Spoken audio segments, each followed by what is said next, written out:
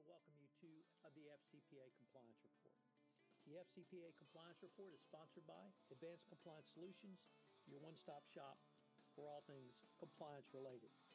I am pleased to announce a new service offering called the Compliance Alliance. This is a three-step program which will provide you and your team a background into compliance and the FCPA so you can consider how your products or services fits into this need, the needs of a compliance officer. It includes a boot camp around your products and services, a one-month podcast series featuring your product and services, and in-person training and consulting. Interested parties should contact Tom Fox at tomfoxlaw or at tfoxlaw.com. Today I have John Hanson, a.k.a. the Fraud Guy. However, I do not have him as his fraud guy capacity. I have him as the founder and chief executive officer of the International Association of Corporate Monitors, a nonprofit organization which is helping to bring transparency to the corporate monitorship process. John talks about how and why he formed the organization, the extraordinary amount of resources that he's collected and made available on the organization's website, and where he hopes to take the monitoring process going forward. The episode comes in at around 20 minutes. This is Tom Fox. Thank you very much for listening to this episode of the FCPA Compliance Report. Hello, everyone. This is Tom Fox, and welcome to this episode of the FCPA Compliance Report. Today, you are in for a real treat because we have the fraud guy himself, John Hanson, visiting with us, while not in his capacity as the fraud guy, in his capacity as the founder and CEO of the International Association of Independent Corporate Monitors. John, welcome. Thank you. Glad to be here. John, you have worked as a corporate monitor, but in your role in the IAICM, you have worked very diligently over the past couple of years to set up professional standards and transparency around corporate monitors. Can you explain to us what the International Association of Independent Corporate Monitors was designed to be and where you see it going now? Well, I'll start with saying a little bit about how it came to be, if that's okay. And what happened is I was running a very large monitorship back in, I don't know if it was 2008 or so. And I kept coming across issues that our team didn't know how to deal with. Just things that were different. They weren't particularly accounting issues or legal issues or compliance issues, but just issues that arose in the course of that monitorship that we struggled with and we couldn't tackle immediately. And what we found is, or what I found in leading that thing was I had nowhere to go to get any guidance about it. There were no standards. There were no best practices for monitors. There were no associations where you could go to a fellow member or a leader of that organization and ask for that kind of guidance. And so it was at that time that I began to think that, wow, maybe we need to create something like that. We need to put some best practices and standards together and create that sort of an organization. And that was sort of the beginning of the thought of IAICM. In contemplating that, I met with a friend of mine who was also a monitor in a massive monitorship and suggested to him the idea of creating standards and best practices and an organization like this. And, his response back was, wow, that sounds wonderful. It really would fill a need that's not being currently met. And then he added, but if we were to just get our group together and do that, and in his own kind of wise words, he said, no matter how great we perceive our own credibility to be, we're just a bunch of people creating standards that nobody really has to care about. And so I kind of gave him a look and said, okay, so you're bursting my bubble here. And he said, no, not at all. He goes, but before you do this, I think we need to maybe work with the American Bar Association and try and get some standards for corporate monitors. And then I asked, well, how do we do that? And he said, well, I think it just happened. And a few months later, I get a call from the chair of the criminal justice section inviting me to be on what was at that point an ad hoc task force on corporate monitors, which was a committee of people to study the topic and make a recommendation to criminal justice section about whether or not we should have standards. We did about a year and a half, 2 years of work on that, and it was determined there needed to be standards, at which point the ad hoc task force was disbanded, and a new formal standards committee was put together. I was lucky enough to move over from the ad hoc task force and join the standards committee, and we spent another 2 years writing what ultimately were passed in August of 2015, the ABA standards on corporate monitors. And as a result of that, once that was done, that's when I formed the entity and began putting the pieces together to eventually get us to our launch. It took 2 years to get to the launch because the Code of Professional Conduct that we have, it's a significant piece of work. We put together a wonderful committee comprised of a variety of backgrounds and experiences. Most all of them had monitorship experience, though not necessarily so. And we wanted to look at all of these issues from every sort of aspect that we could, so that, in the end, we would create a code of professional conduct that was robust, comprehensive, and helpful, beneficial, practical, in fact, for people who are serving as independent corporate monitors. 3 of the people who were on that committee were also 3 of the members of the ABA Standards Committee. And so our code of professional conduct is what I would say is congruous with the ABA standards on corporate monitors, but it's more robust. It's different audiences. Ours are actual monitors, whereas the ABA standards is a bit broader. The ABA standards, for example, look to give more guidance to host organizations and reporting agencies, whereas we're really focused on helping monitors be better monitors. So, John, you and I have both been involved with monitors, as monitors, and in the monitors world for myself since 2007. You are around the same time, and the profession, or rather the use of monitors, has evolved. And early on, I think there was a lot of information not known about what monitorships consisted of, how monitors proceeded, or even how to select a monitor. Does the IAICM help address some of those issues? Yes, I mean, through some of our work in talking to government agencies.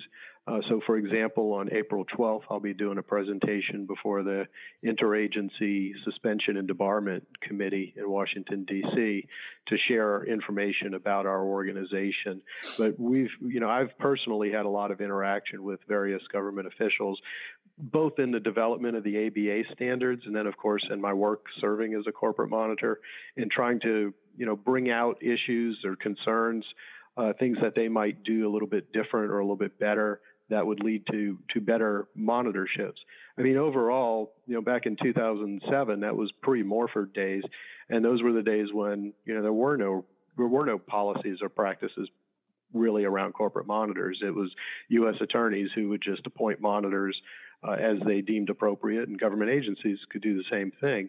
And it wasn't until a controversy arose with the appointment of John Ashcroft over Zimmer Holdings by then U.S. Attorney Chris Christie, and there were 5 other appointments that he did as well. But that one led to a controversy, went quite public. Congress decided to look into it and started holding investigations into it, and that ultimately led to DOJ creating policy. The Morford Memorandum was the first to come out around it, which was in part to head off some proposed litigation that Congress was putting out there about, how DOJ would select and appoint monitors.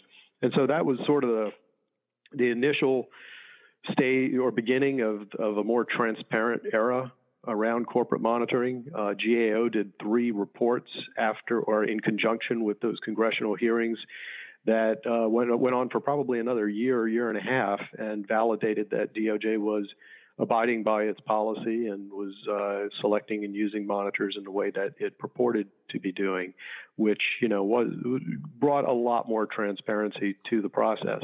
What I've found since then is, like often happens, many other government agencies, suspension and debarment agencies, local, state, whatever it might be, they sort of followed suit with DOJ. DOJ does something, and a lot of them kind of look to that as the way to do it, but not all of them. And so we still have agencies out there who don't have much transparency or any transparency in how they select or use monitors. You can't find policies in those agencies, or at least, publicly you can't find them, that talks about how they select and use corporate monitors. And so I think as this practice area has grown and evolved, and it took a big hit. Let me go back real quick. But after the controversy in 2008, monitorships really flattened out in terms of the trajectory that it was on at that point. And it stayed like that for about a year, and then it slowly started to creep back up. You started to see more and more. Now I think it's back on that path of where it was back in the 2007, and prior periods, where you're seeing more and more monitors being used in corporate settlement agreements. Well, I mean, when a monitor comes in and does their job and does it right, it's a great thing for all the parties involved. I've had extremely good experiences I've been appointed 4 times directly. I've led that 5th one, which was my first one. And, I have wonderful relationships with those companies. They really appreciated the value and the service that I brought to them. And the government was equally as happy, because in the end, they were dealing with companies that they could then trust to have controls and corporate compliance and ethics policies in place that made a difference, that made them more trustworthy and reduced the likelihood of any future misconduct.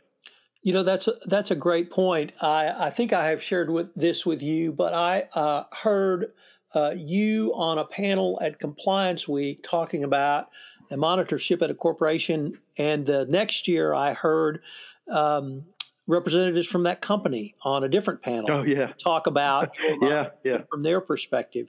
But what intrigued me was that you both said, it took a little while to get used to each other and for the parties to agree on the program. But at the end of the day, both sides thought the company came out stronger, more robust, and most importantly, as you said, having a level of trust with the government having a level of trust that they were going to do business appropriately going forward under the terms of the deferred prosecution agreement, or whatever the settlement document was, as reflected in the monitorship agreement. So I think that's not really talked about enough, or the positive benefits that can come out of a monitorship, even if it starts off a little bit rough or difficult at first.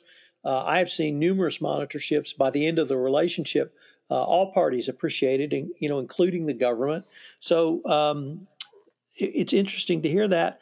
As you know, I practice generally in the anti-corruption space, and many companies and my listeners will be familiar with monitors in the FCPA space. But monitorships are really much broader. Can you give us a sense of how broadly monitors can be used? Oh, yes, absolutely. I mean, you see a lot in the suspension and debarment space.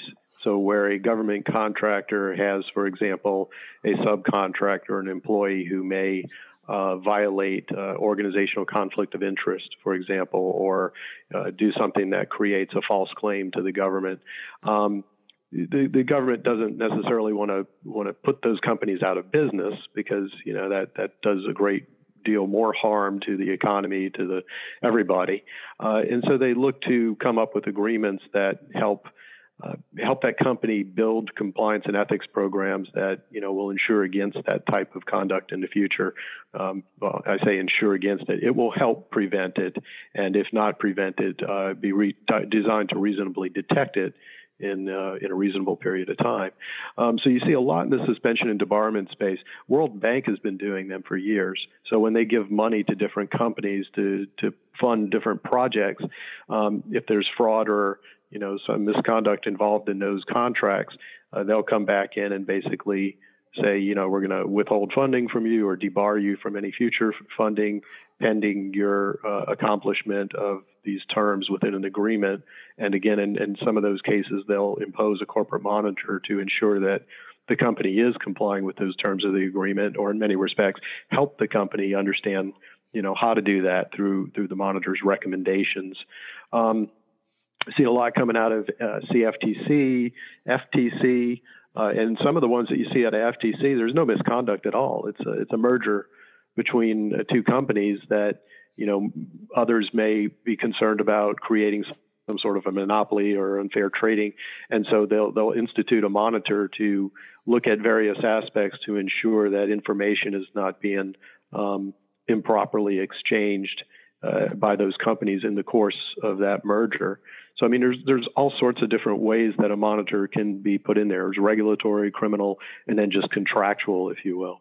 I think what most people fail to realize is that most of the monitorships that actually occur are, number one, they're not really all that huge in terms of the scope or the fees or the length of time per se. And then number two, they don't happen out of DOJ. They happen in all of these other government agencies, federal, state, and you don't really see them on the local basis, though I've seen a few over the years. And then, of course, in the private sector with organizations like World Bank. So, John, I'd like to now turn to the new website, the IAICM website, because this went live, I think, in February, and it's really a great resource. Why don't you kind of describe its genesis and what you think are some of the highlights that are available to the general public on it? Absolutely. I mean, one of our core sort of charters, if you will, under our mission and purpose is to create more awareness about what corporate monitors are. To educate people about them, to create a certain degree of transparency around them. And so, one of the goals in fulfilling that mission and purpose was to establish a website and maintain it that provides a whole lot of information, resources, educational materials, articles, all that sort of information that people, the community and the public can access and find. This was another reason why we took 2 years to actually launch IAICM, is that, over the last decade plus, I've been collecting agreements. Anytime a new agreement would come out that required a monitor, I'd just tag it, bag it, as we'd say in the Bureau. I'm a former FBI agent, and, would go into a file and just kind of sit there. Some of them might have been an opportunity that I would pursue, but for the most part, I would just grab them and throw them into files. And I collected few hundred of these things over the years. What I wanted to do with my vision in building something that presented this to people and made it something usable was to create a database that mirrors kind of, if your users are FCPA involved, the Sherman and Sterling site that has a database of FCPA matters. I kind of modeled our site, our public resource center, I should say, of our site on that. So what it does is there's agreements, those agreements that I've collected, not all of them, we're still actually data entering historically, have been data entered in there so that you can search our database by the underlying misconduct or by the government agency or a particular time period or other variable parameters, and it will pull up for you a list of all of the agreements and all of these required monitors that comply with those search parameters. Then if you click on one, a nice little one-page table comes up that provides a clear picture of all of the relevant areas as it regards the monitorship associated with that agreement, the term of the monitorship, meaning the number of years, the reporting agencies, the underlying misconduct, the scope of the monitorship, all that sort of stuff. If there was a restriction associated with the monitor, so for example, some agencies say a monitor can't have anything to do with a business for at least 1 year after the end of a monitorship. If it noted that, we captured that and it's in there. And then at the very bottom of it, if you really want to go deep and research more, you can actually pull up the agreement and go to town on it. You can read it all. If there's other relevant agreements, so for example, a recent one was Western Union. There was a DOJ DPA, there was a FTC consent order, and then there was an OFAC agreement of some type. I can't remember exactly what it was entitled. Well, the DPA from DOJ and the OFAC order sort of incorporated into them the independent compliance auditor, which when you look at the scope, fits the definition of a monitor in the FTC agreement. So really the FTC agreement is the agreement most associated with the monitor. Well, you can get all three of them right there on the website. So you can look at all of these various agreements, see how they tie together. So from a research perspective, for just a user, it's really amazing. There's nowhere else you can go to and find all of these agreements in this sort of format where you can structure your searches to pinpoint areas of interest. And I think there's about 150 agreements in there right now, and we've got another 100 or so that still have to be data entered. We have a law firm that's volunteered to help us get that done this summer. So hopefully we'll have a extremely robust database by the time the the fall hits. And then there's also a reference library that we've built into the Public Resource Center. And that's just sort of it's very simplistic. It's just a listing with links to all sorts of relevant information associated with monitors, everything from some really, really deep white papers that people have done over the years around this topic, to just articles that have come out, to government publications. I mentioned, for example, that GAO had done these 3 reports at the request of Congress as part of those hearings into the Zimmer Holdings matter. Well, all 3 of those reports are right there. You can find them, 1, 2, 3 in a row. If any of the memos, people talk about Morford and Thompson and all of those other memos that came out, they're all right there. The U.S. Attorney's Manual, the federal sentencing guidelines. There was even a group that came together, I think in 2008, and did sort of a best practices guidance for police monitors, which is actually very, very well done. That's up on the site too. So it's sort of a one-stop shop. If you're a reporter or a student who's doing a paper on this topic, you have one place that you can go to and you can find all this. Now, conversely, if you're a government agency, if you're an official in an agency that's contemplating the use of monitors or is reevaluating policies that you're using, again, you have one place that you can go to and you can find all this information which can help you, work through that process. And if the reference library isn't enough, you can go pull up agreements by other agencies and get a good sense of, okay, well, here's maybe what my agreement should look like, if I'm going to restructure it or reorganize it. You can get all those ideas in there. So it's an amazing repository of information. It's getting a lot of activity as well. It's probably the most clicked on area of our website, which frankly we fully anticipated that. Well, John, if someone wanted to be considered for membership in the IAICM, how would they do so? Well, the best place to start is, again, on our website. Under the Members tab, there's a drop-down for qualifications. And so that kind of outlines what the membership committee that we have, which consists of 5 different people, these are the things that they're looking for in determining whether or not, to admit somebody as a member. It was important for me when we were, as beginning this thing, that we be open to people who have obviously never been a monitor or have never had served in a monitorship, whether as a forensic accountant or assisting counsel or expert capacity, whatever it might be. Because, the truth of it is, so many people who get chosen to be a monitor have never been a monitor before. But that doesn't mean they can't be a good monitor. They have a good background, of a varied background, good depth of experience, all of the prerequisites that would, make for a good monitor.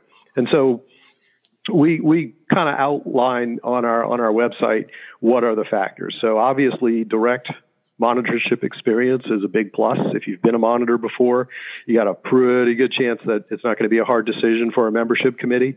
Indirect experience, where you've been, say, a forensic accountant under a monitor, we would want to understand what you did, what was the nature of it, and, what was your role in it. And then we look at your general experience across, a pretty extensive group of areas that the membership committee, in devising these qualification guidelines, thought were important to being an effective corporate monitor. So everything from academic work to, being somebody on the other end at the government who was overseeing monitors. I mean, it varies quite a bit. White-collar defense attorneys, forensic accounting people, corporate compliance and ethics professionals. All of that experience is looked at. And our application, is structured along the same path as our guidelines. So, you fill out an application, you send it in, and the membership committee reviews it, assesses it. If they need more information, they usually will go back to you and get it, and then they make a decision. It was structured in a way, like I said, to be open. We want to admit people that we believe are qualified and would make good candidates, consistent, of course, with our code, which is really at the heart of our organization. But at the same time, not admit people who, for example, that third year associate, just, practically out of law school, that person's not going to make a good monitor. They just don't have good experience or enough experience to really do that sort of job at that point in their career. So, like I said, it's right. It's really on the web. It's the easiest way to do it. I've encouraged people. I've had some people call me directly to just kind of say, "Hey, what do you think?" And I'll happy to share some thoughts with them about the best way to apply and whether or not their experience might be helpful or not at that point in time. John, unfortunately, we're near the end of our time, but I was wondering if anyone had any questions and they wanted to follow up with you directly, could they email you? And if so, how would they do it? Absolutely. Easiest way is jhanson, Hanson, at IAICM.org. So jhanson at IAICM.org. Well, John, I wanted to really thank you not only for taking the time to visit with me today, but for really working as hard as you have. I think I've known you for now 7 years, and you've been really laboring over this and on this. It's a incredibly important and useful resource, and I think the not only my compliance community folks, but the greater compliance community in a wide variety of industries are going to benefit from your work. So on behalf of me, thank you. Thank you, Tom. That means a lot. Hello, everyone. This is Tom Fox again. I'd like to thank you for listening to this episode of the FCPA Compliance Report. Once again, the link to the IAICM website is IAICM.org. Go ahead and check that out for a wealth of materials around monitors and settlement agreements under the FCPA in a wide variety of cases. If you have listened to this podcast on iTunes, I would greatly appreciate it if you would rate us, as it would help our rankings and help us get out more information to a broader audience of this compliance offering in my Compliance Podcast Network. This is Tom Fox. Thank you very much for listening, and I hope you'll join me for the next episode of the FCPA Compliance Report. This podcast is a part of the C-Suite Radio Network. For more top business podcasts, visit c-suiteradio.com.